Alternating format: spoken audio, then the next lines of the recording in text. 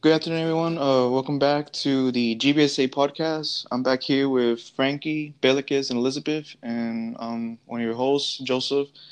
And today we have a pretty interesting episode we wanted to kind of discuss about. We mentioned during our introduction in our last episode, kind of our like what we do, like research wise. With we work on this with our advisors slash professors in their labs during this time, and I feel like this would be a wonderful opportunity to kind of like discuss to the audience, whether they be undergraduates or graduate students, if they feel like they should be doing research, not only just to get the experience, or if they want to go into a PhD program, a medical program, or whatever the route may be. So I know we did kind of briefly mention, we didn't really go too much in depth for what we kind of do, but I would like to ask y'all, like, what exactly y'all research about, and kind of like why you became interested looking into this particular topic in the first place, um, and from also kind of like discussing y'all's experience um, so far. I guess I'll go first. Hi, I'm Elizabeth Servick. So, the research I've been doing research for a while. I started doing research as an undergrad at Texas A&M University, where I got my undergrad. I majored in biology with a minor in astrophysics. So, with my very kind of strange combo, I ended up getting a lot of different research experience. I ended up working in three different labs as an undergrad. Um, I started off doing research in the physics department through kind of a out of the blue meeting, which was a lot of fun. I ended up talking. So when I was an undergrad, I guess backtrack a little bit. I was in the Corps of Cadets. My senior year in the Corps, I ended up going to there was a seminar being held in the physics department that anyone could attend, and it was about like science and science fiction. And so, how do scientists write real science fiction? And I went to this, and on my way there, I ended up meeting a professor by the name of Dr. Hans Schussler, and elderly gentleman, and he was behind me as we were walking, and I got to the door, and he had a cane in one hand and a box in another, and so I held the door open for him, and I was like, here, come on in. And he's like, oh, thank you very much. And he's like, you remind me of my first student who's a lieutenant general now. Like, okay. So I ended up talking to him. I talked about my minor in astrophysics, and he ended up asking me if I'd like to do research in his lab. So just kind of like random act of kindness. I'd wanted to do research for a while because I wanted to see if I liked it. So I was like, yes, please, I'd love to work in your lab. I was a biology major at the time, so that was really odd. But I was like, well, I mean, I want to do astrobiology. So I was like, well, I'll work in physics for a while. And so for about a year and a half, pretty much the rest of my undergrad, I worked in the physics lab. His research lab is called SCIBOR, which stands for Stored Ion and Biooptics Research Lab. And so I ended up doing a lot of work on surface plasmon resonance. They were looking at potentially doing stuff with it in like hearing devices and different things. And so I did a lot of research on SPR. Another lab I worked in kind of at the end of my undergrad was Dr. Mary Wixton's lab. She's a marine invert zoologist, and I did research with her with NOAA, and we were looking at deep sea pictures from the Okeanos Explorer and their ROVs, or remotely operated vehicles. And we were trying to do an ecological survey on where certain types of lobsters in the deep sea, like which corals they preferred. So I did that. I also worked with Dr. Lawrence Griffing, who does research with plants, and I was specifically working with him and his graduate student on Arabidopsis, which is a specific type of plant, and we were looking at the sterol transfer in Arabidopsis. So that's kind of my undergraduate. In graduate school now, what I'm currently doing is I'm working with Dr. Randy Powell, as I mentioned in our first podcast. He's the local herpetologist, and so I work in his herpetology lab, and I'm doing research with, I'm basically using GIS, which stands for Geographic Information Systems. It is a program used for mapping. So in your phone, you have like Google Maps and stuff that uses GIS. And so I am using this mapping technology to create a more updated map for the genus snake Chironius in Bolivia. Bolivia is in South America. It's not as explored as some of your other South American countries. And so I'm basically what I'm hoping to do with my thesis and my research is to shed light on an area and a topic that doesn't have a whole lot of information about it in Bolivia. With my maps, I'm hoping to look for patterns in like where Chironius prefers to live, and if deforestation is an issue there for Chironius and kind of stuff like that. So that's my current research.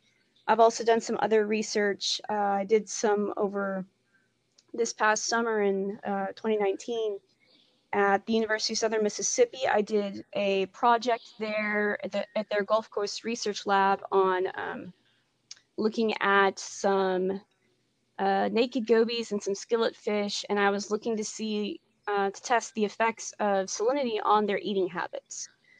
So I've done a chunk of research in my time, and a wide variety in many different labs.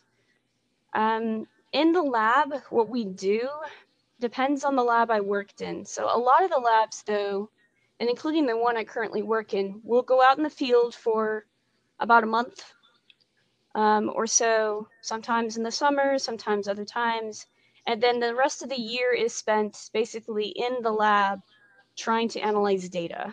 And so it's a lot of crunching numbers, doing a lot of statistics, updating our database that we already have, things like that. When I was in physics, I ended up basically going down to a basement, in a dark basement, cold basement, and I would spend hours basically looking at a computer and programming. Um, so depending on what type of research you do, if you're lucky, you'll get to go out in the field for a while. But generally, like most of your work is when you come back. So there is some fun, but there's a lot of crunching numbers and spending time analyzing what you find. Because while gathering data is great, you need to analyze it to understand what it means. That's pretty much the end part, and the goal of science is to understand what we see. We see this, oh, cool, great, but like, what does it mean? So that's the research that I've been doing forever. I say forever, for a long time. But yeah. Sweet. What about you, Bellicus? Yeah. Okay. So for me, I didn't do much research during my undergrad, but I think it was my last semester of my undergrad program that I got the opportunity to work with one of my professors then. So his name is Dr. Morris, and initially I was just like, I'm just gonna see how like what research really is like, because I really didn't have much background research. But then because I had studied biology as well, um, I just wanted to like explore that area. So I spoke to him, and he did give me the opportunity to work in his lab at the time, and we worked. So his lab is kind of like a molecular biology lab. So the research I did was focused more on transformation efficiency of a soybean pathogen, and the main goal was for us to understand the mechanism of like recombinant DNA engineering, which was pretty cool. And I was just like, oh wow, like research is actually isn't that bad. And I started to like build more interest in actually just learning more about like a wide range of molecular lab techniques and stuff. So when I applied to TAMUK, the first thing I did was I kind of checked if they have like thesis program, like the thesis track for their biology department and stuff. So I saw that it did, and I was really glad. So the next thing I did was try to like find the different faculty and the research they were involved in. And the first person that I kind of connected with was Dr. Song. And this was even before I had actually applied. So I just knew going in that, okay, I actually want to work in Dr. Song's lab. And his lab is actually kind of like geared towards research that actually helps with understanding more about ovarian cancer. And I knew I was really interested in cancer.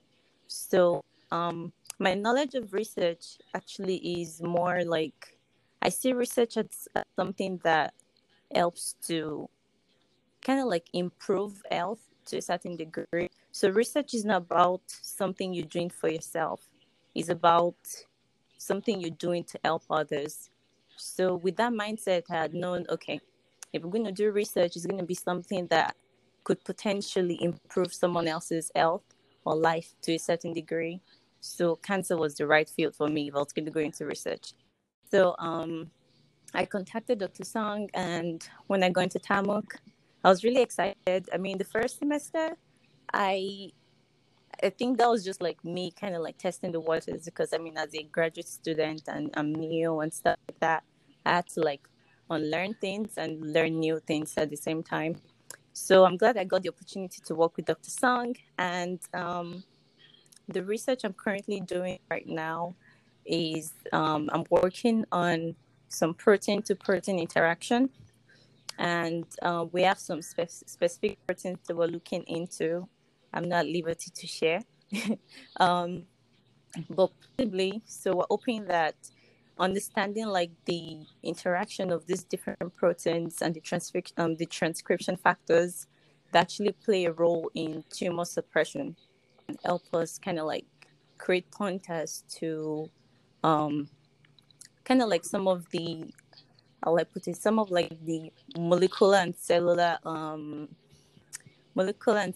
like components or mechanism that's kind of like involved with carcinoma in humans. So we're currently using, so we kind of do a lot of like cell culture because we want to like mimic the um how I put it, want to like mimic the kind of like properties you find in the body, just like instead of like doing it in like human being, you're doing it in the lab. So kind of like mimic that kind of environment and carry out just like different experiments to kind of like help us, kind of like give us an insight into the kind of proteins and different interactions that occur in like a cancer patient, and how when we knock down probably like a particular component of this cancer, what effect does it like derive, like things like that. So right now we're just doing a lot of like testing and probing and seeing what works, like when you take something out, what effect does that cause and stuff like that. So it's been fun. I'm kind of like enjoying the whole ride so far, and I'll be doing my thesis proposal next semester, which is in the fall. So I'm kind of excited about that. And thanks to COVID, I've kind of like had to pause on research, but hopefully I'm gonna like bounce back pretty soon. But yeah, so just doing cancer research for now is really my field. So yeah. Great, great. Frankie, I know that you're not in the you're not doing research currently, but I kind of just want interested. Can you talk about what kind of made you to go to that decision? Oh yeah, sure. So I have had research experience in the past. I actually had my first research experience here at Texas A&M University, Kingsville, back in 2012, when I was a senior in high school, or I guess transitioning into my senior year of high school. Um, I spent a summer with the National Natural Toxins Research Center and did some work on a protein called C-type lectins with them. And then I had another research experience in my hometown of San Marcos, Texas, at Texas State University, doing some plant stress work. And as an undergrad, I kind of did the typical pre-medical student thing and did research. I was working with the Texas A&M Health Science Center, and we were working with breast cancer. I guess I continued to do research in graduate school because I was considering a MD PhD program.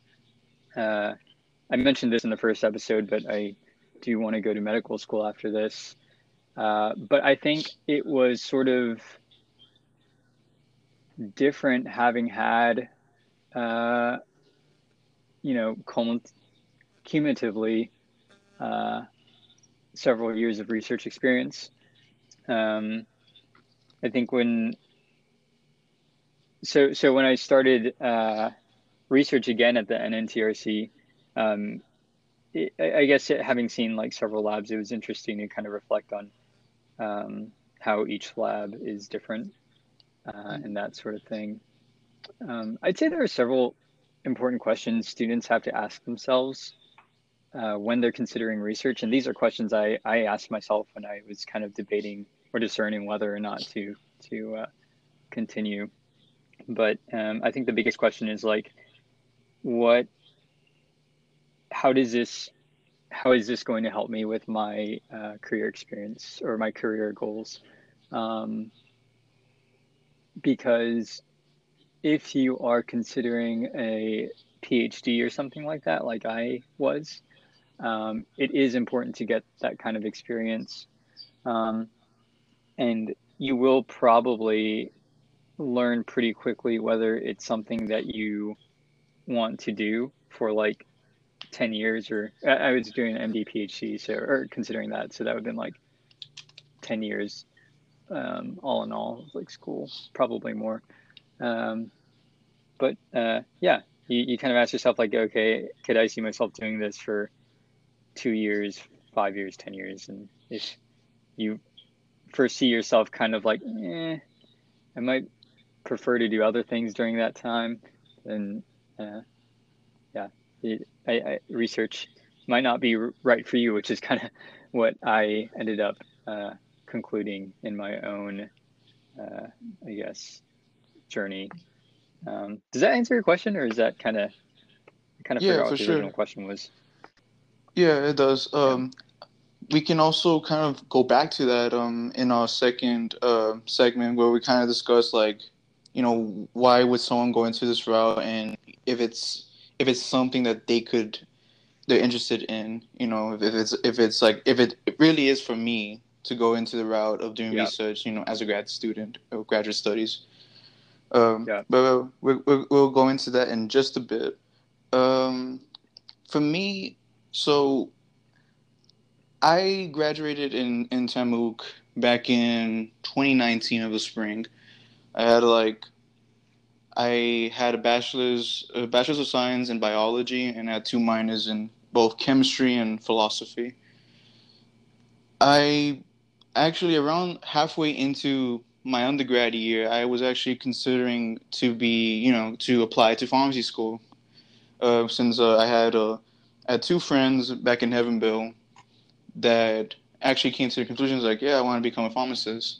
And we so happened to be going to the same school, but they were just ahead of me at that time.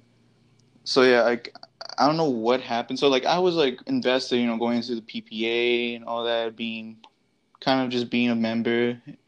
And yeah, I mean, I generally did like it at all, like a lot. But I don't know why I came to the conclusion to kind of just back out of it. And it seemed like they was like, man, you betrayed us and all that, just kind of joking around. But like at the same time, I kind of just felt, wow, like I don't know if this was the right choice, but I don't know. So from there, I was like, okay, let me first get my bachelor's, and maybe I was thinking of just going to get my PhD in some other school. I would prefer being somewhere kind of close home, but I mean, it kind of just depends, like what different universities offer. So from there, I decided just to, well, might as well go to graduate school from there.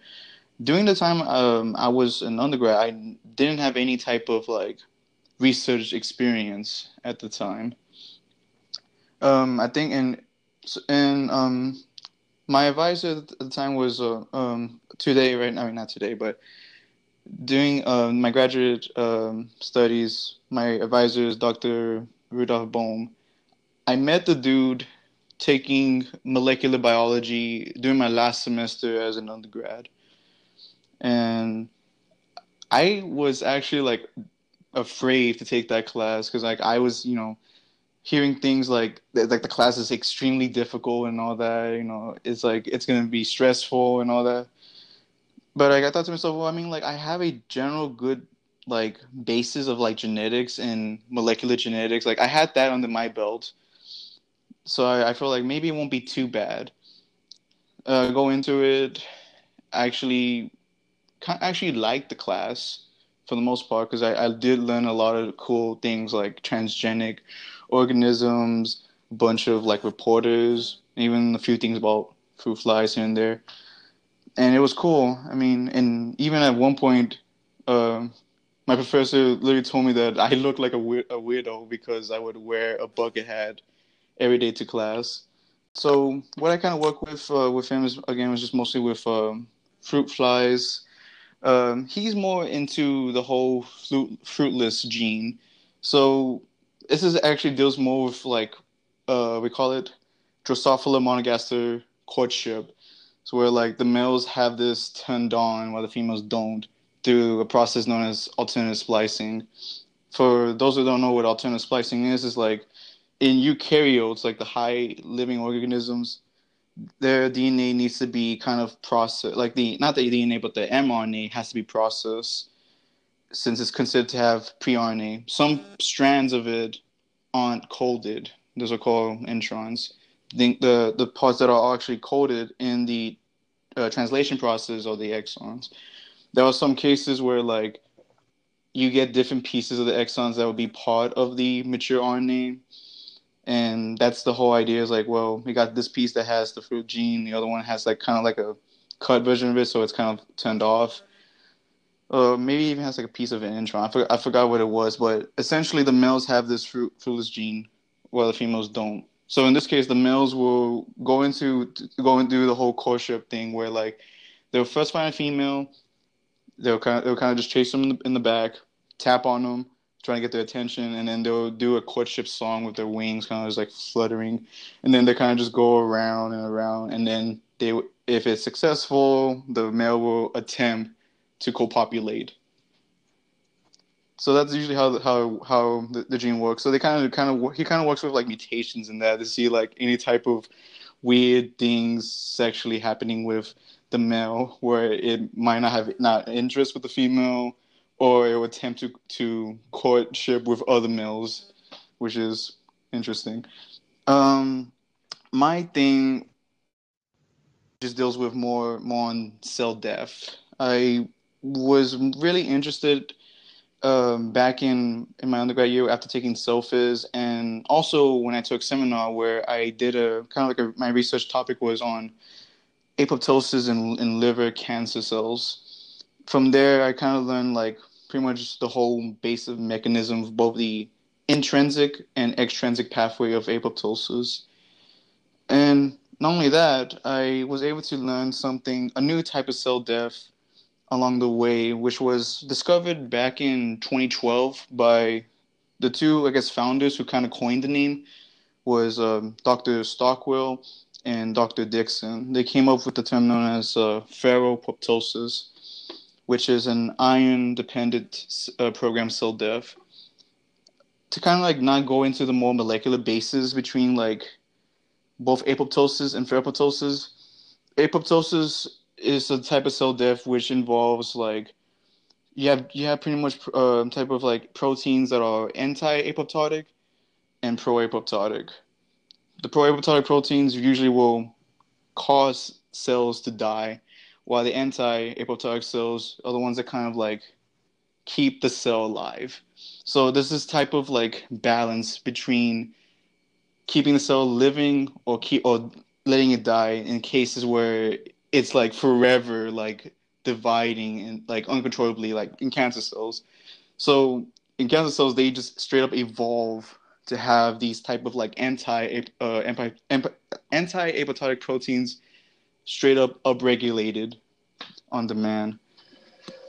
So what happens here is like there are two ways. You can either die through the intrinsic, which is usually coming from inside or outside the cell, the extrinsic. Some sort of stress type of deal is going on to the cell that's kind of like making it, it's like, okay, you got to kill yourself. And then from there, it kind of goes into this clean process where it kind of just starts bulbing up. There's a recruitment of caspases, which are type of these like kind of like proteinases, and that kind of just recruit other caspases in a process known as caspase cascade. It's a weird term, and it pretty much start destroying all proteins, especially in the membrane, and then even have a DNA can kind of cut into like short little fragments, and it's a really clean process because once it starts blobbing, the cell kind of just like kind of distributes itself as like these short apoptotic bodies where any part of the immune system or other lymphocytes will come and just like devour it. So the good thing about it doesn't cause inflammation. Ferroptosis, on the other hand, is something that deals with like you have a huge accumulation of lipid peroxides, and that's lipid peroxides and reactive oxygen species, which these are usually produced in kind of like metabolizing like oxygen-related molecules. Usually this can be done with like iron or any type of metals, specifically iron in this case. And there are certain type of mechanisms involved to kind of control that, such as there's an antiporter in cells that kind of controls the kind of like the some molecules known as like glutamate and cysteine kind of going in and out.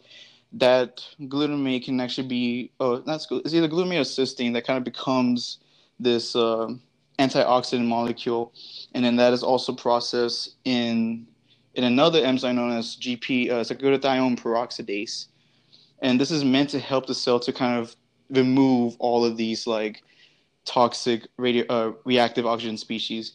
But as soon as you knock down these types of any of these, or used in some sort of ferroptotic inducer, such as the one I'm working with is Erastin, the cell will start dying.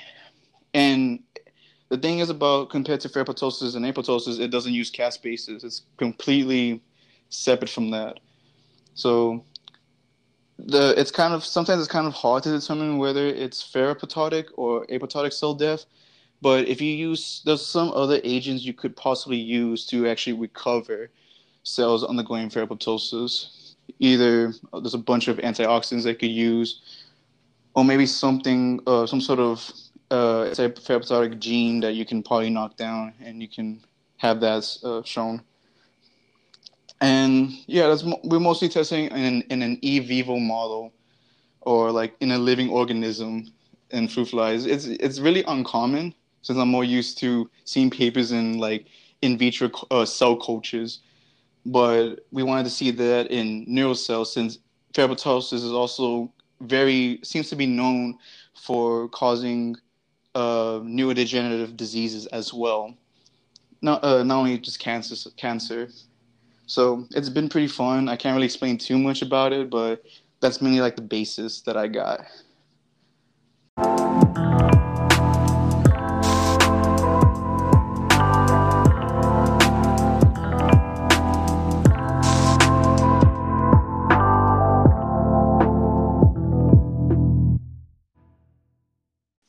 It's been really nice to hear about your research experiences. I bet it's a lot of fun and very interesting.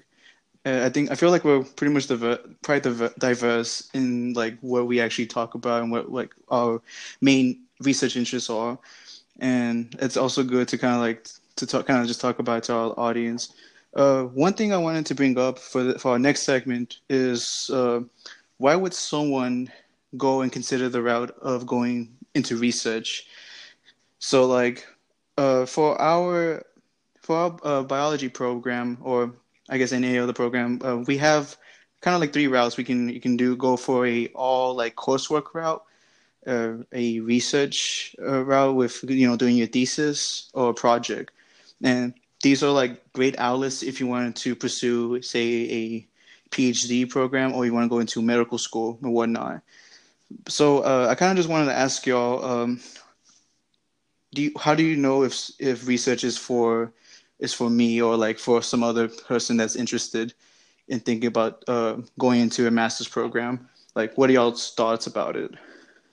Well, I know why I decided to go to graduate school and like decide to do research was that, as I kind of mentioned earlier, like I did a lot of research as an undergrad. I say a lot. I did a chunk of research though as an undergrad, and I ended up looking at my grades from undergrad. I did a lot of other things besides school, and so my grades weren't necessarily where I wanted them to be. And it made it actually rather difficult to get into different PhD programs I was looking for.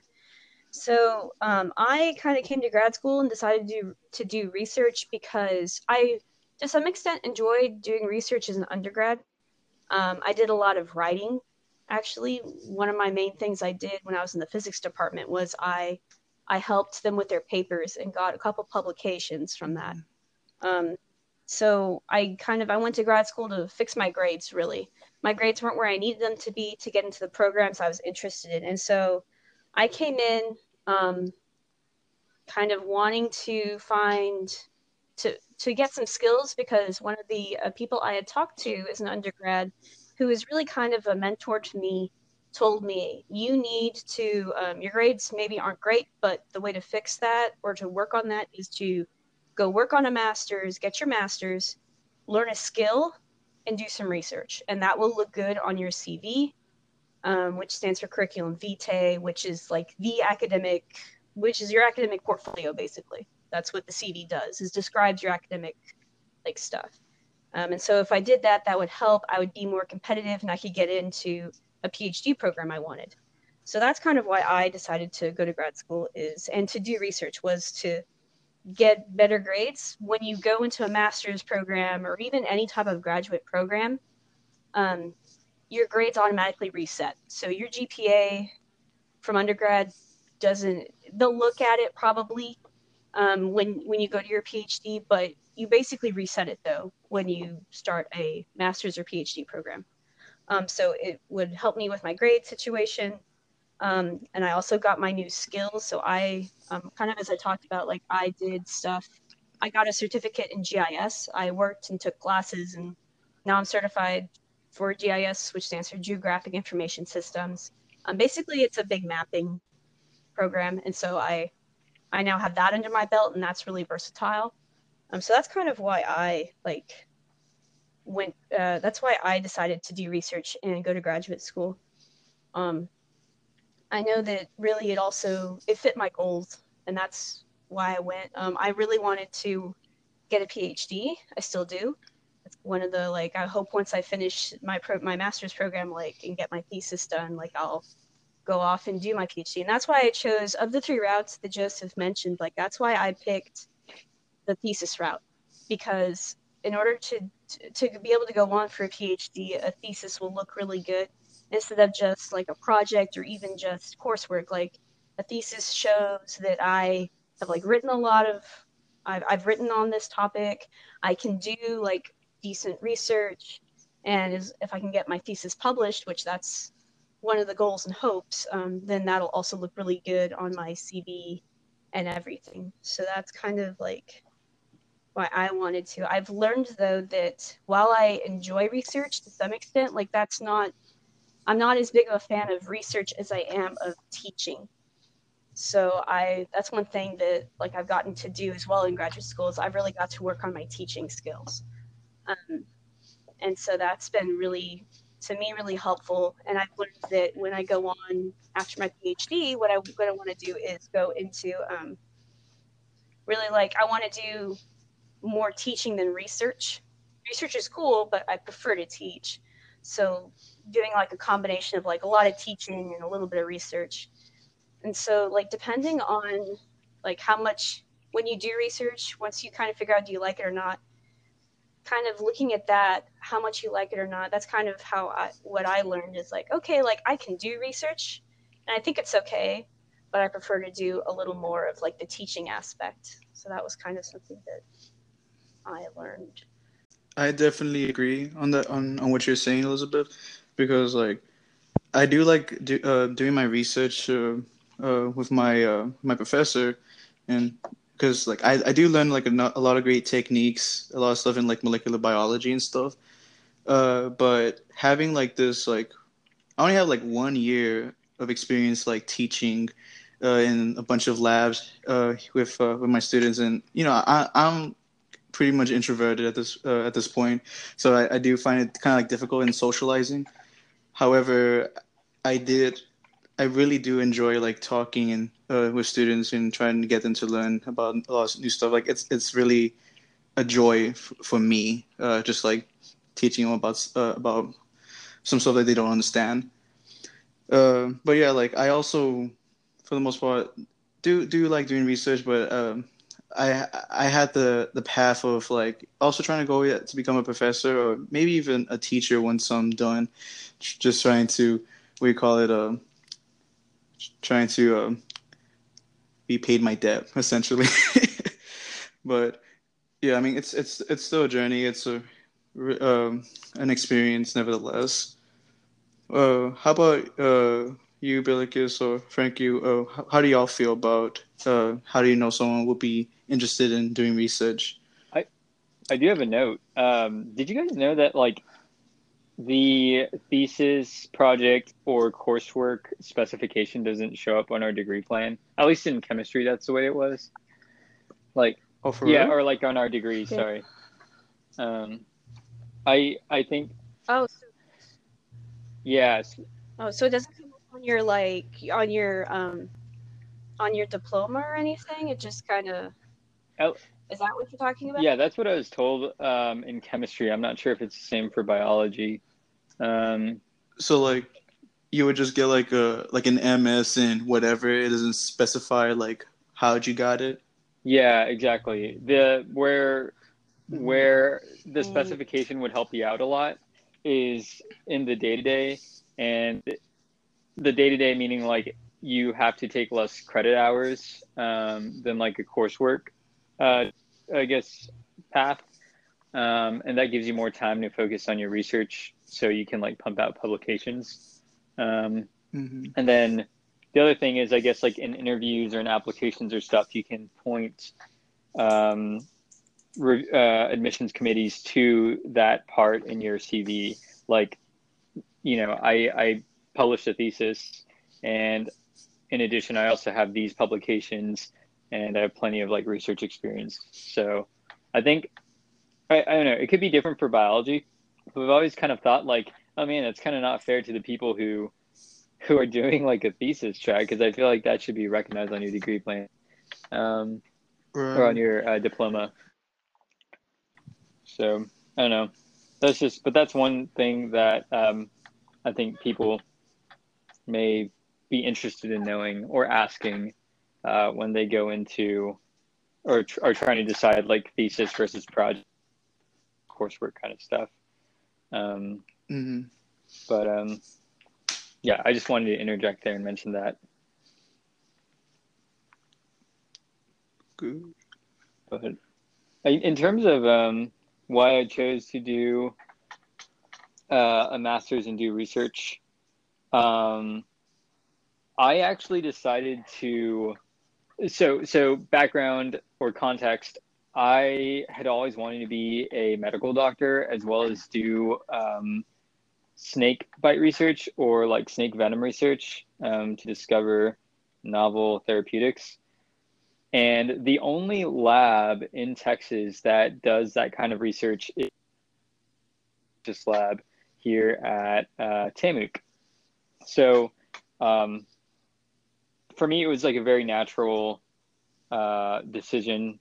I knew I was going to go get my master's at TAMUK and really just kind of decide, like, is this the route I want to go? Like, because if I ended up doing the research aspect in addition to the being doctor, I would probably have to go into an MD PhD program. Whereas if I was only wanting to practice in a clinical setting, I would only do an MD program. And that's really why I was pursuing a master's. In the end, I think I decided that I would be happiest in a clinical setting only. Although I really respect researchers and the work they do, and would definitely consider, or I would be interested in learning like how we can get funding to researchers. Like that would just be like a private endeavor of mine, because I think there are lots of people who are trying to do cool stuff, but like it's just not the like hot topic or whatever, or they're like ahead of their time, so people don't really want to fund them. I'm also really interested in like how do we regulate research. So there are lots of like accrediting bodies out there and safety and inspection organizations out there, but like how do they make sure that labs are following the rules and like calibrating machines and stuff like that? Because I think when we start kind of being unified on a national level or international level in our research methods, I think we start to produce work that's more reproducible and I don't know, just it's better work. So that's my 2 cents. What do you think, Billikis, about like how do you how did you decide to go into a master's program and do research? And how would you know like if someone is interested, do you think they'll be down to do research in lab? Yeah. So when it comes to research, you definitely, at least two things for sure. You have to love science and you also have to be very curious. Curious in the sense that you need to be interested in like finding answers to basically the unknown, right? Because in research, you're really trying to find answers to questions or problems that you're willing to kind of like be a part of the solution. So for me, I kind of like had the research exposure at the end of my undergrad degree. And at least I had it for like that first time because I didn't really do research throughout college, except when I graduated. And I just loved it. So I researched with one of my genetics teacher, and I was so lucky to work in his lab. And he was willing to kind of like train me and kind of like put me through all the things that are involved with being a good researcher in a lab and stuff like that. So I worked as a research assistant with him on a project, which was pretty fun. So when I was applying to my master's program at TAMUK and I saw the thesis option, I was like, okay, I just have to like jump on this. So I didn't even think twice. I didn't even consider like the project or the coursework. I just went right into like the research because it's really just all about like really finding like solutions, and that's kind of like one of my core values, like just having to like be a part of the solution that can potentially contribute towards like an improvement or an innovation that can impact people's lives. So my lab kind of like we kind of work on cancer, and I'm sure everyone kind of like knows about like the different kind of cancer and how it affects people, and kind of like most often lead to like the death of people and loved ones. And me just knowing that I can be a part of something that can just change that in a little way, or at least in my way, I found that kind of interesting. So again, you have to be very curious. You have to love science, because if you're not really into research, you can get burned out, you can get bored, and it's just something that you can easily give up on, because I've had my fair share of like being frustrated in the lab because maybe I skipped a step in the procedure of like running a sample or something, and I'm just frustrated because I probably spent like a week And I didn't even know until I got the result. And I'm like, okay, something is wrong with this result. What happened? And then I have to troubleshoot and then figure out, oh, I probably missed a step in day one. And you can imagine putting all that work, time, and sweat into like a project, and then you just have to start again. So you need to be able to persevere. You need to be able to just not get defeated easily. So, anyone that loves science and you're willing to just help find solutions to some of the problems we have right now in the world, if you think, that's kind of like what you're interested in, I think you could consider research. Other than that, I'm sure there are like other options, out there in the just like in the life science field. So yeah, that's it for me. Mm-hmm. I totally agree with what you're saying, Billy.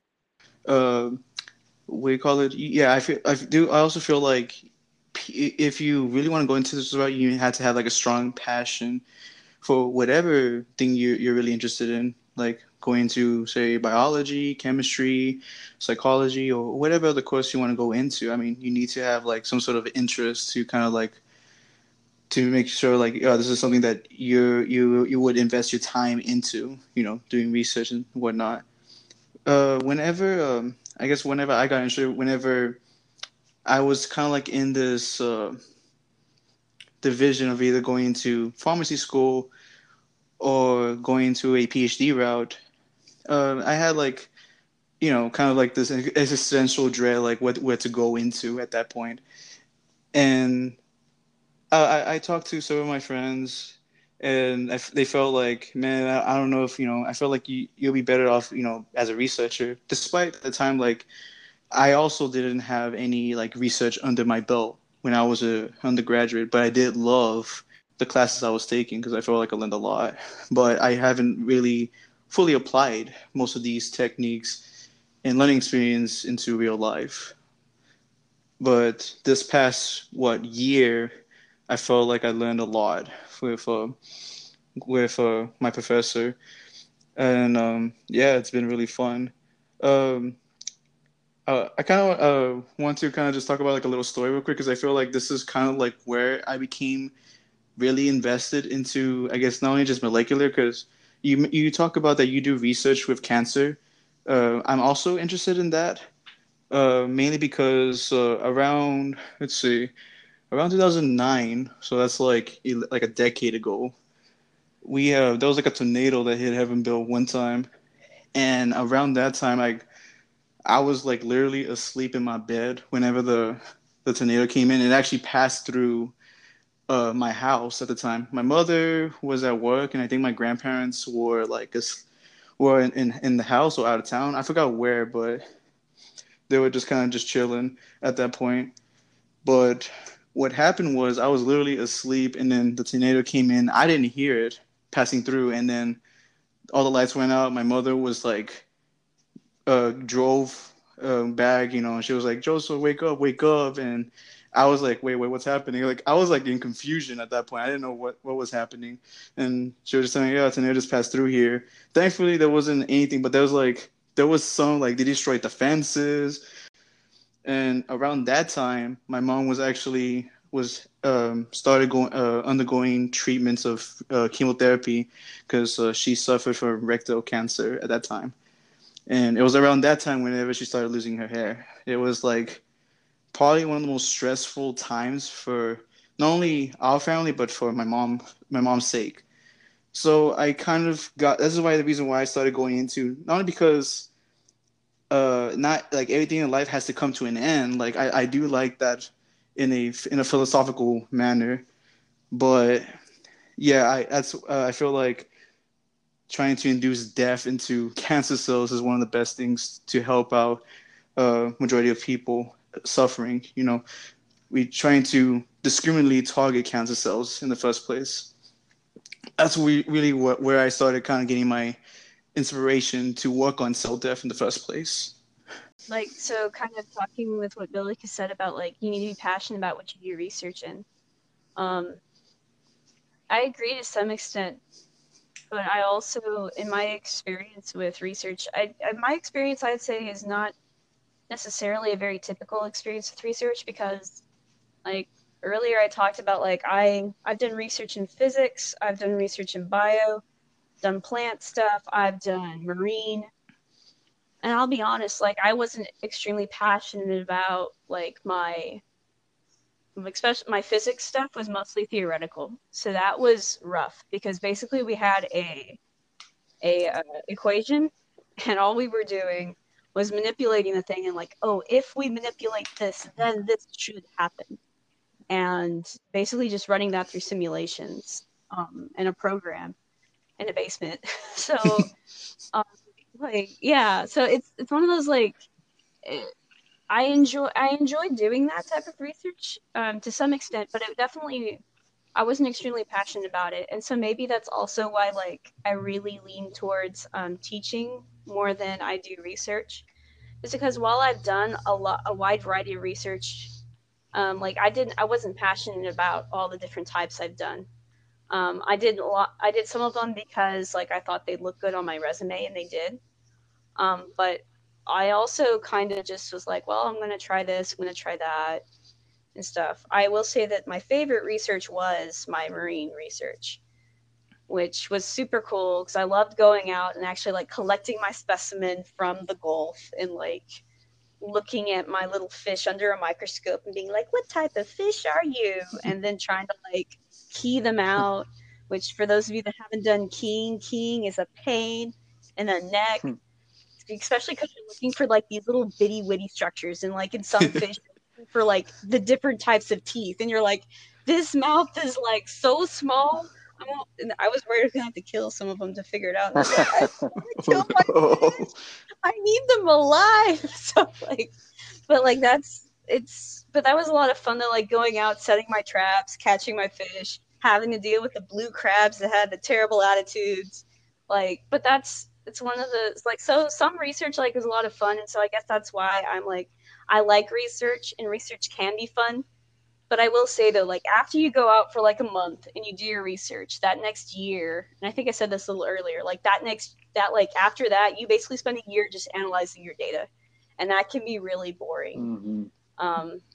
So I think that's kind of why I'm like I like research, but I like going out and teaching, and that's something I think I learned with physics too, because with the physics research I did for a year and a half, I was literally in a basement for hours, and it was cold.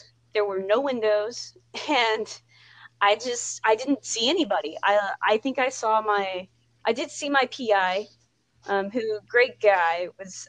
It was a pleasure to work with him, but like that's the only person I saw, and so I didn't get my human interaction I needed, and so I was like I can do this, but I don't want to do this way. I really need that like second aspect of teaching, or second aspect of research, which really is teaching and telling the world about what you do.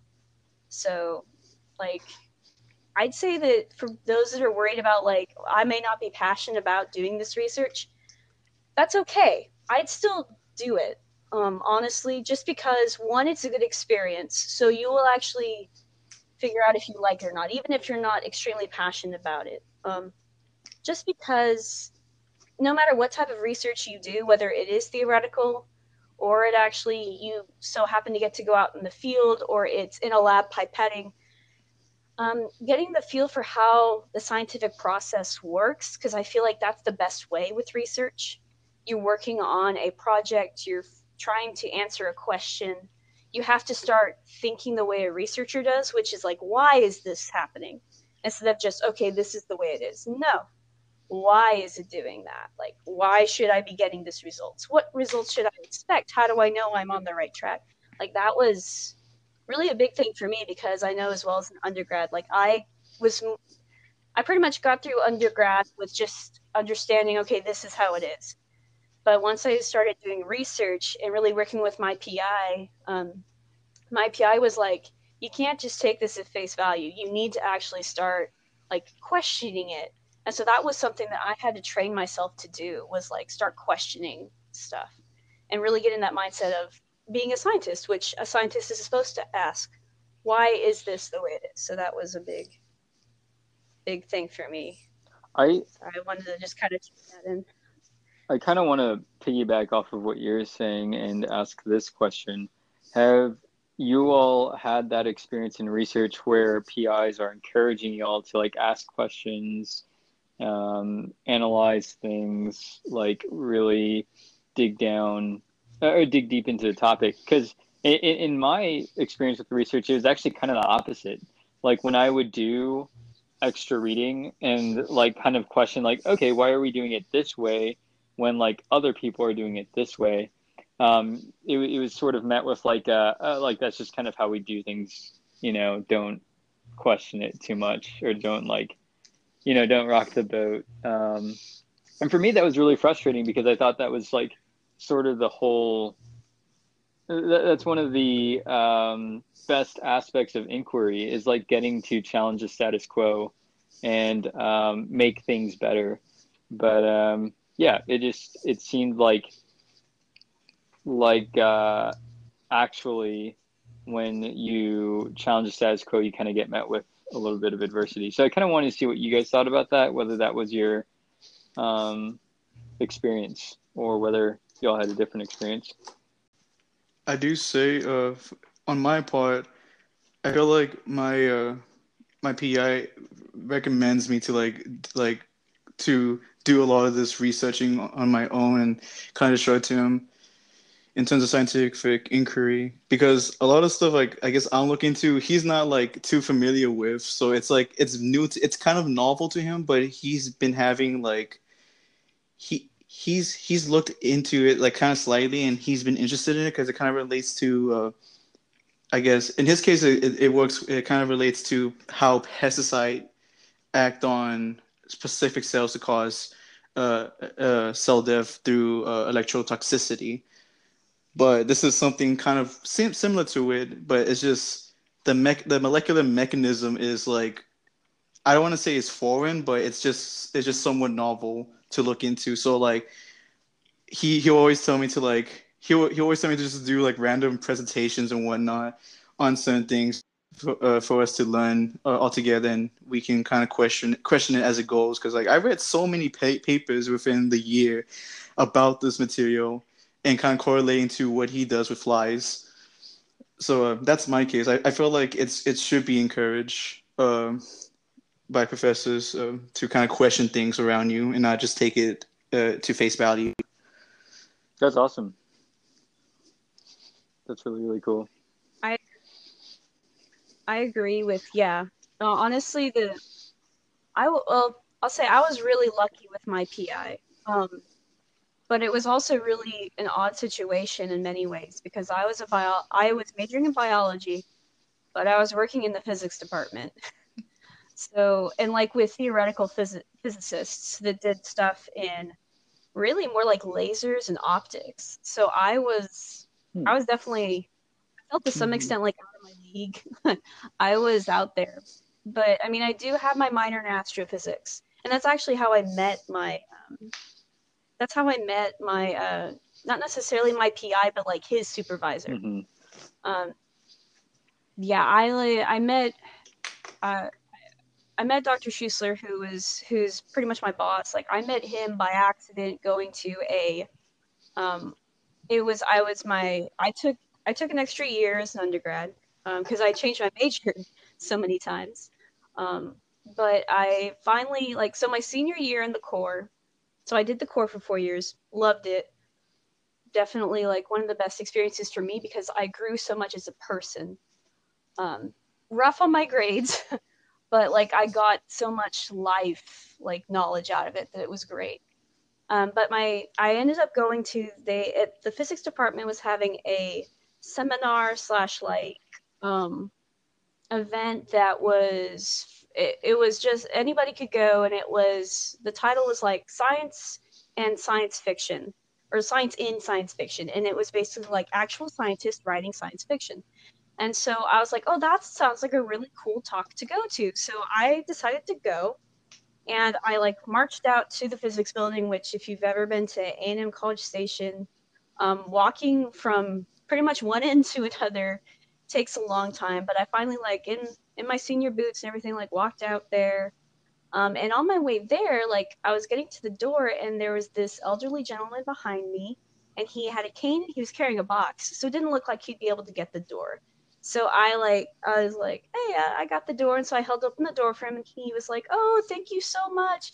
You remind me of like one of my first students who's a lieutenant general now. I was like, okay, but really nice guy. And he was like, well, would you like to work in my lab? We started talking about like, he's like, why are you over here? I was like, oh, the talk. He's like, oh, me too. I mentioned my minor in astrophysics. Even though I was a biologist, I was looking at that minor. Um, I wanted to study astrobiology.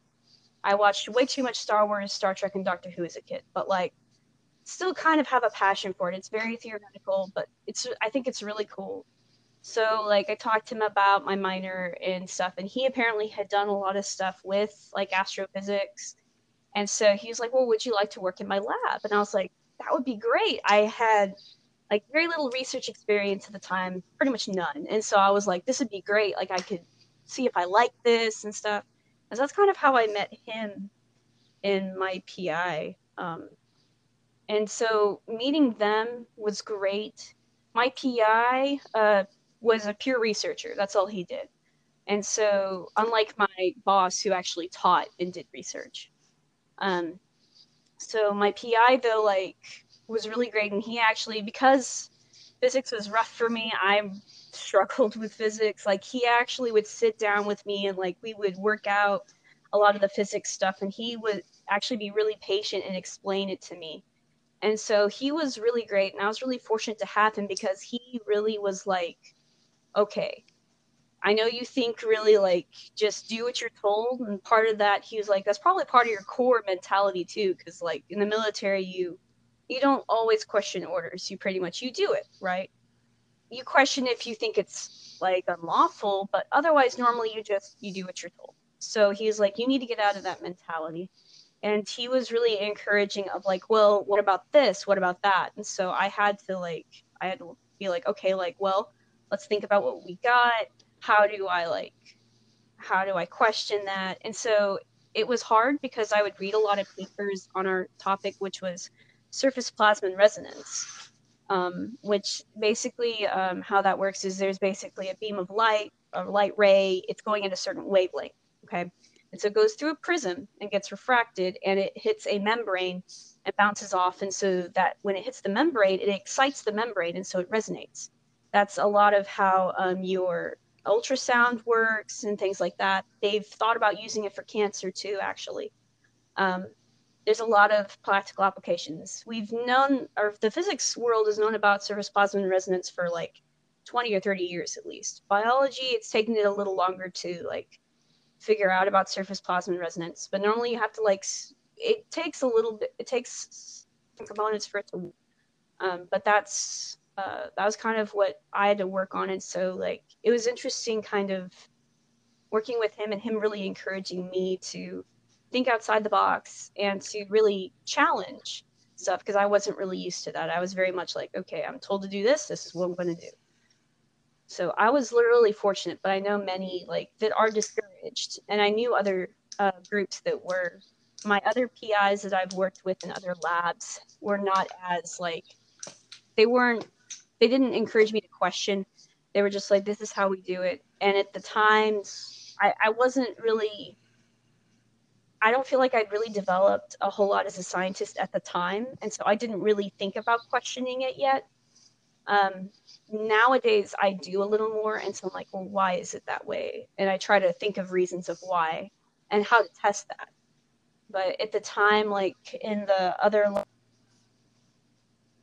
plant lab I was in, I was just kind of doing what they told me. I didn't really think about questioning, and I didn't work there very long to be able to do it.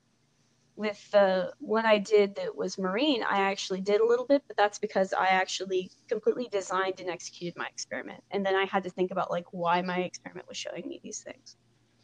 And that's all because I was really fortunate and had a good PI. And that's something, if you're thinking about research, you really need to talk to your PI that you're thinking of working with, like that professor. Also talk to the people in the lab, because they will tell you a whole lot about how that lab works. is it a good lab? Is the PI one that'll actually like work you through it? Or is it like one of the PIs I've had, which is just like, do whatever the heck you want, and yeah, it's all up to you. So it really depends on your lab that you go into, and that's something you need to look at before you decide to do research. Look at the lab. How does the PI work? Because if the PI is very hands-off, that's great for some people, and that's horrible for others. I prefer a little more hands-on, is what I learned from my experience with the like, do whatever the heck you want. I'm like, I would have liked a little more structure, please. So, yeah. How about you, Yeah. Billikis? So for me, I was actually lucky to have a very hands-on PI when I did my research after my undergrad. And then coming to Tamuk, um, Dr. Song is actually pretty cool. In terms of hands-on, I think it does try its best to kind of like be there and be more involved with his supervision and the guidance he gives like myself and my other lab members. So if you guys know Dr. Song, you know he's the graduate student coordinator. So obviously he has like a lot of stuff that he's doing outside of lab. And but I think he does try his best in terms of like just making sure that we actually understand what we're doing, because we do have like meetings every week where we meet up with him, and then we kind of like go through our progress, what we need to do, re-strategize if we need to. We kind of do that, and it does like do kind of like a research paper review thing with us. So kind of like emails a research paper on probably a project we're working with or we're working on that week. And we kind of like go over the paper individually. And then we have the one-on-one meeting where we kind of talk about it and then kind of like see, how it applies to what we're currently doing in the lab and stuff like that. So I'll say it could get better, but he's really trying his best. And I mean, one thing I've learned with the master's program is you need to learn how to work independently. You can't just depend on every single person or like every single faculty, in the department. Even that even goes as far as if you're doing coursework, they still expect some form of like, you need to be able to do work on your own, but then they're there for, additional resource or references and stuff like that. So that's one thing I've come to learn, at least this past year, is work independently and also don't be afraid to like ask questions and let your supervisor know if you're running into problems or if you need clarification on anything you're working on. So yeah, that's it for me really.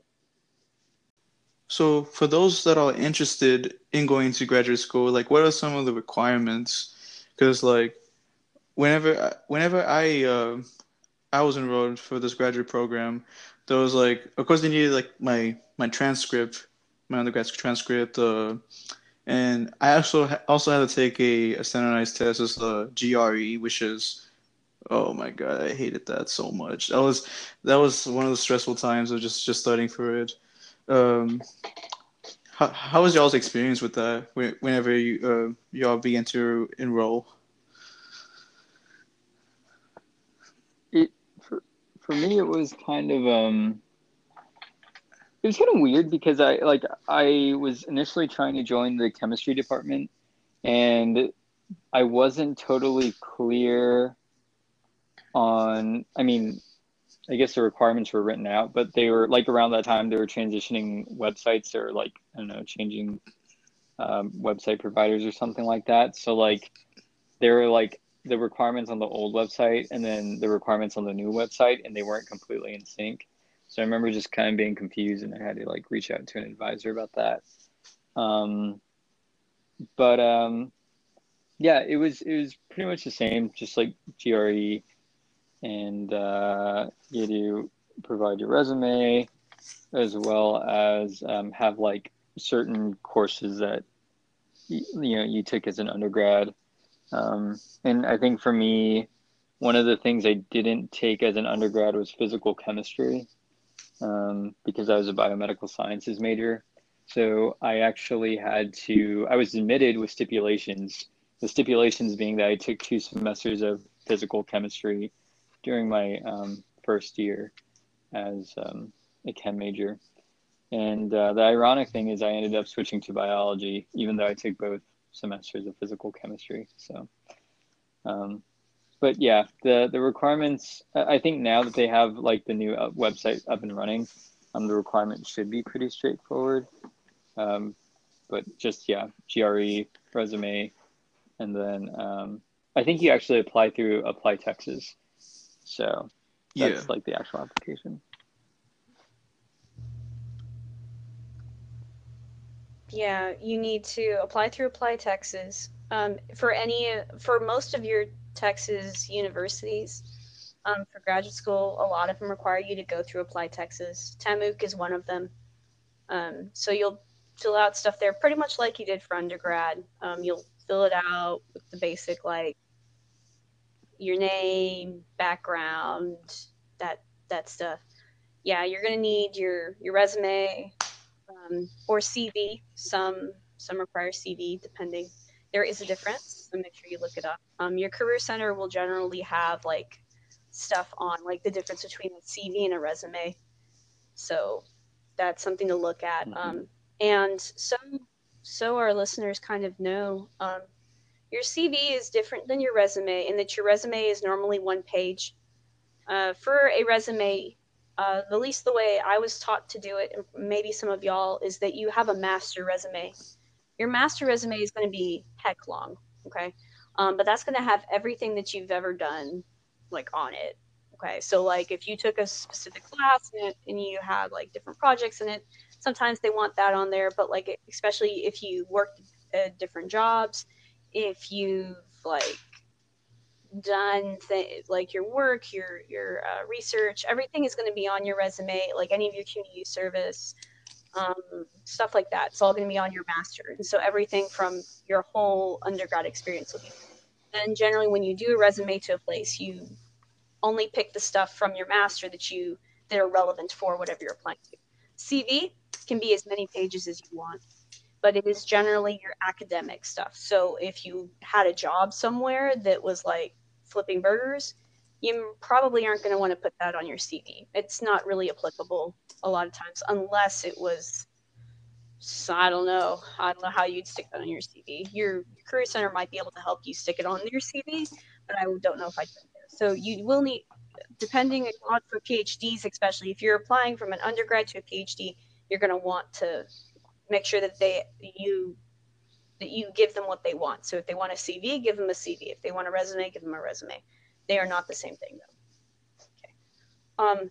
A lot of times, another thing they want is a personal statement or a statement of interest, and that's basically a 1 page, maybe 2, on what you want to do. So what research you want to do, if you've talked to somebody, and just a little bit about yourself, anything that they need to know or they should know, and why you think you're fit to do that, or what you can bring to the table, stuff like that. There's a bunch of resources online on like how to write them, and there's a lot of examples. So look at those. Rex, make sure you got your letters of recommendation set up. Generally, they're going to want a diversity with that. So you're going to want one from, if you're working in a job, probably that one, that person. If you're doing research, definitely get your research, your PI, to write you a letter of recommendation. And then if you were in charge of an organization and you had an advisor, maybe that person, or another one of your professors. So a lot of times they're also looking for someone that, like one of your professors, to write you a letter of recommendation. I know I ended up talking to my organic chemistry teacher to write me one. So it's one of those, you're going to need generally 3 at least. Some want fewer, some want more, depends on your program. Make sure you read your program to know exactly what they want. And then things to think about when you apply is tuition. Does your school cover your tuition? Does it not? Do you need to have funding to get into it? Do you not? Depends on your program, so make sure you look at it. I know for TAMUC, they do not pay, at least in the bio department, they don't pay for your tuition, your graduate tuition. So you will need to either have a loan for it, or bring in a scholarship or something for it to cover it, or pay for it yourself. So that's kind of how it is for TAMUC. Something to think about. If you're okay with that, some programs, again, will if you get into their program, they will pay for you to be there. It just depends. I want to say, like, I think one thing that can kind of help out financially is like they do offer a GTA scholarship, not Grand Theft Auto, but graduate teaching assistant scholarship. So they give you like a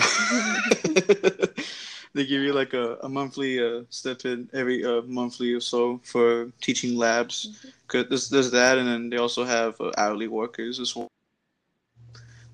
I've been mostly grinding on that for the most part to help pay for tuitions and stuff.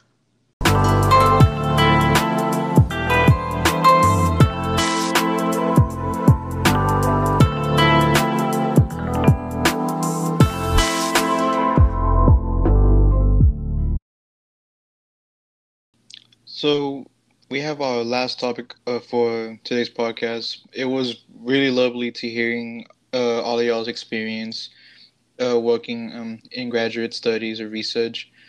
Um, our last thing I wanted to hit home across is, how y'all manage y'all's time, whether it be your personal time and going to class, studying for those classes, trying to maintain that 4.0 GPA, as well as doing research.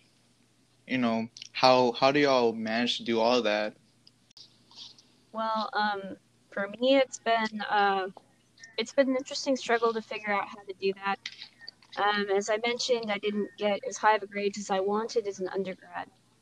But part of the reason that was for me is because I was very active doing many, many things, and I wasn't as good about managing it as I should have been. I also started off in a major that I ended up changing from. I ended up changing my major 3 times as an undergrad. So I went from engineering, biological and agricultural engineering, which is a great major, honestly. Like, it's a nice department, great to work with them. Like, I loved being there, but it wasn't for me what I wanted to do. And I went from that to general studies to sociology, of all things. Fun major, but interesting. But I was thinking about doing social work at one point. And then I went from that to finally biology, which is really where I wanted to be. And it was hard figuring out, all that transitioning, as well as I was in the Corps. I also started a part-time job at one point on campus at a little fast food place there.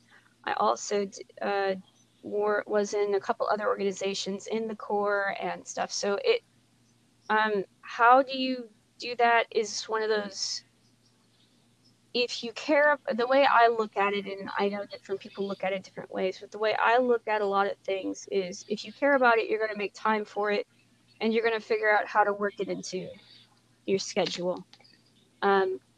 And when I was in everything as an undergrad, I didn't place as much of an emphasis on my grades and my classes as I should have.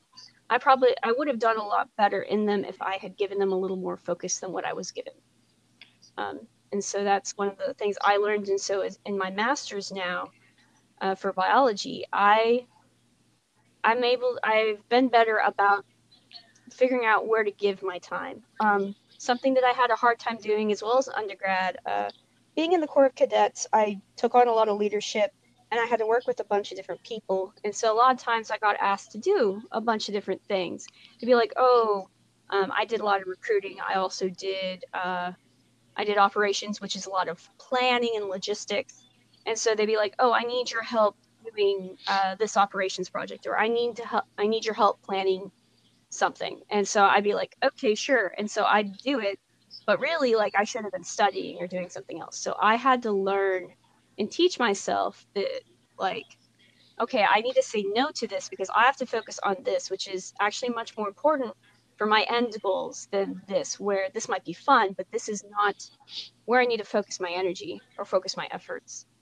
So I learned how to do that, and that was kind of what helped me as well, like managing my time was I did that. I also, in the Corps, one good thing was that it was very structured.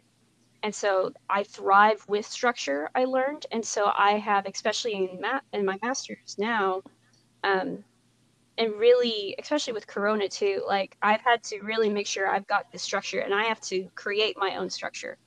So that's been really something that I have worked on and done better at, and because of that, I've been able to get better grades.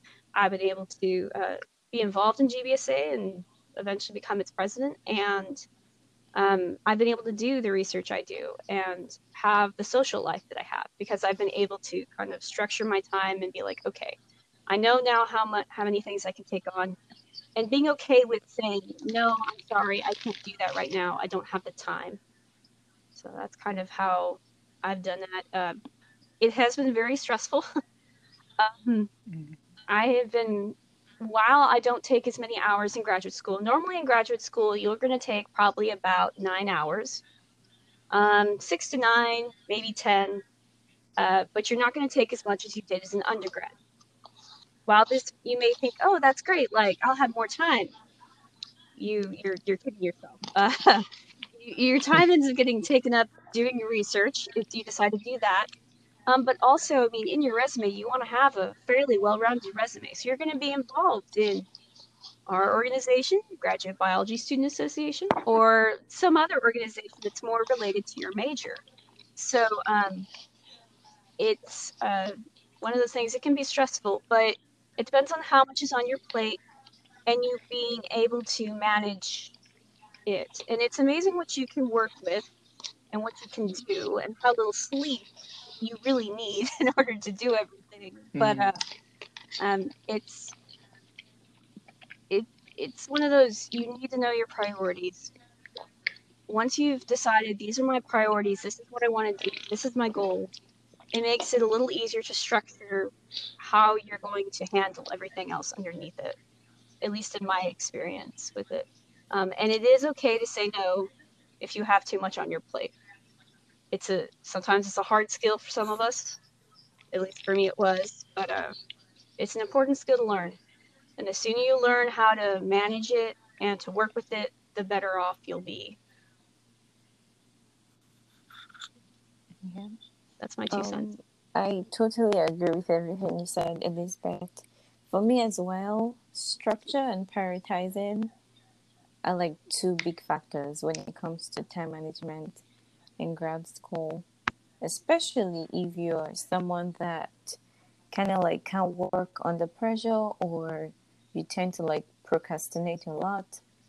You definitely need something that can keep you accountable so that way you can actually get your work done at the right time and be very productive. And I mean, grad school, you're going to face so many challenges, first of all. And because it's a new environment, you're meeting new people, you're doing new stuff, you have to be open to adjustment. Like you have to adapt real quick. You're meeting people. So I know in grad school, just depending on who you are, there are going to be resources and people that'll be available to help you if you reach out to them, which is a good support system. But again, like I said, time management is very important. If not, you're going to slack on so many things. So having like that structure for me helps me kind of like get things done when I need to get things done. I mean, I'm going to be honest, it's not like I don't slack sometimes, but then just knowing that, okay, I have this thing to do at this time actually literally helps me 90% of the time to actually get my work done.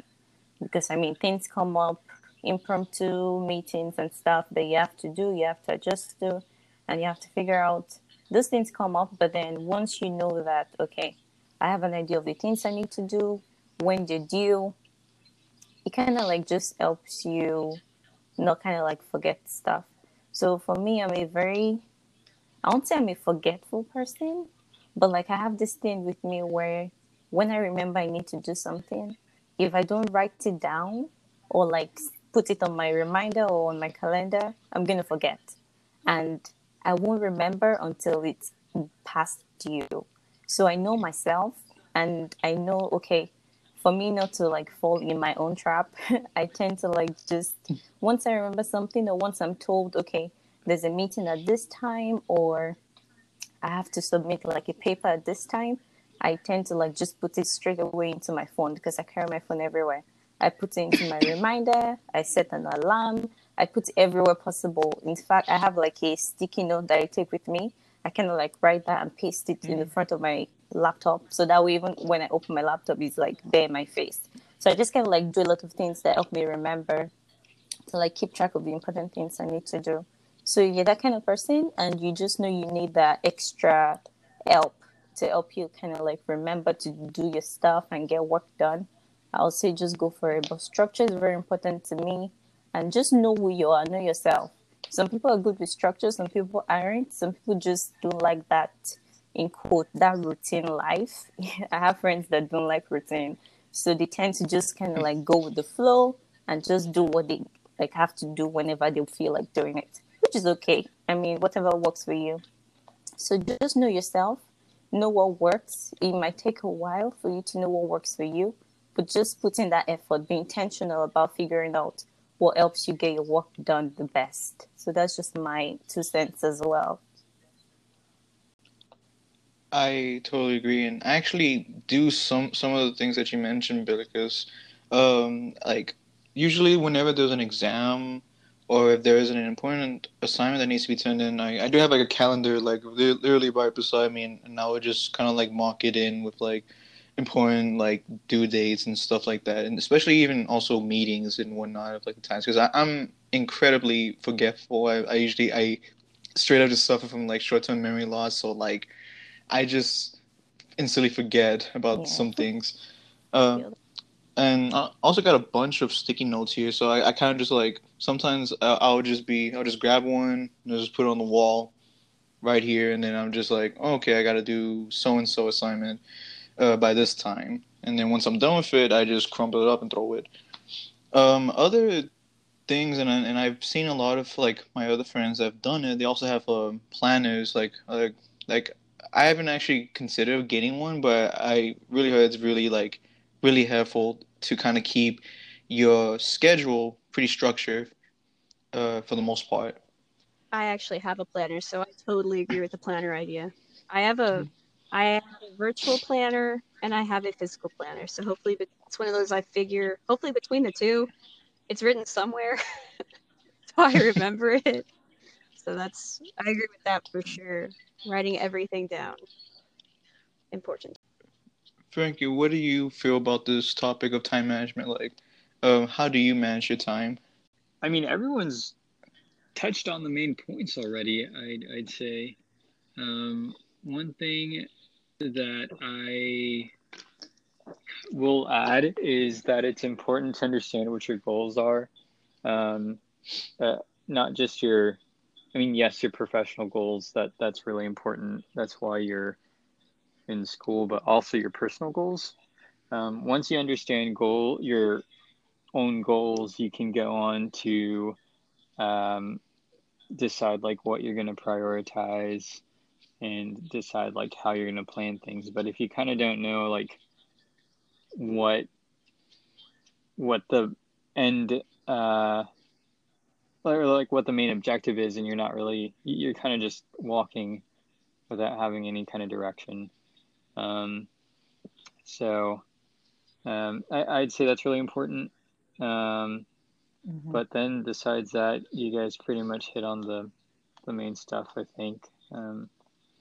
I agree with Elizabeth, I think, and Billikis. Structure is important, and it's hard to implement structure in your own life. I think when you sit down and you plan your week out, I think that helps a lot. And then there are tons of resources online that can help. Literally, all you have to do is Google time management, and there are tons of resources that can help you. So, but it is really important. You're going to have a hard time being successful if you're not good at managing your time. That is, yeah, for sure. There's a bunch of resources you can look up online, and they can give you advice to how you can manage yourself, prioritize a certain task, and even trying to make sure, like, try to keep you like in a good state of mind for you to like not to like be lazy or to to procrastinate on certain things, because like there's a lot of things dealing with that. Either it be through depression, or just you just really it became at such a habit to kind of just lay off on certain things until you wait to the last minute. We're trying to break that habit, so that way you can get into the work of completing things, so that way it won't be so stressful for your future self when the time comes. So everyone, it's been awesome to hear about y'all's experience with research, and as well as like giving advice to our audience of how you can manage your time, because I feel like that is a good skill to have, especially if you not only just being in going to college and stuff like that, but it can be in any other field or occupation out there. It's like it's a high priority. A good skill to have is to kind of manage your time wisely. So yeah, I mean this is really awesome to hear, and I think everyone will be happy to hear about it. Are there any last final remarks y'all would like to say?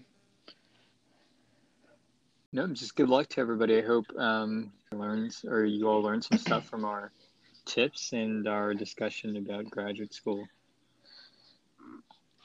Definitely. We would try to have even much more with each episode to come, to kind of like just to make sure like going into graduate school or even any other college, to make it easier for y'all, to just to give you all the information, as well as having fun along the way. You know what I mean? Yeah. But it's this is the end, and we'll be back again for episode 3. We don't know what the topic will be like. I guess we'll try to figure that out uh soon, I guess. But we'll try. I think the schedule, I guess we can talk about that, is we are trying to release each of our podcast episodes on a weekly basis, so we can have 2 episodes each week. And once I'm kind of like done like editing, like, and trimming some of the audio, as well as like a little bit of like putting all these other stuff onto it, I'm planning to have him kind of like drop one day, say like Tuesday, and then have the other episode drop on a Thursday or Friday. I'm not too sure how the schedule works. Maybe it can be also be done the weekend. I'm not too positively sure. And then trying to think of a time that would be a best time to like release it. And we'll try to keep you notified. Through we GBSA does have other social media like Twitter, Facebook, and Instagram. You can follow us there for any news and whenever we do release an episode. And we also have a Snapchat as well that we recently added. So more likely we'll post that in the link in the description for y'all to kind of follow and become updated, as well as for other events and that we might be holding as well. But yeah, again, thank you all for coming.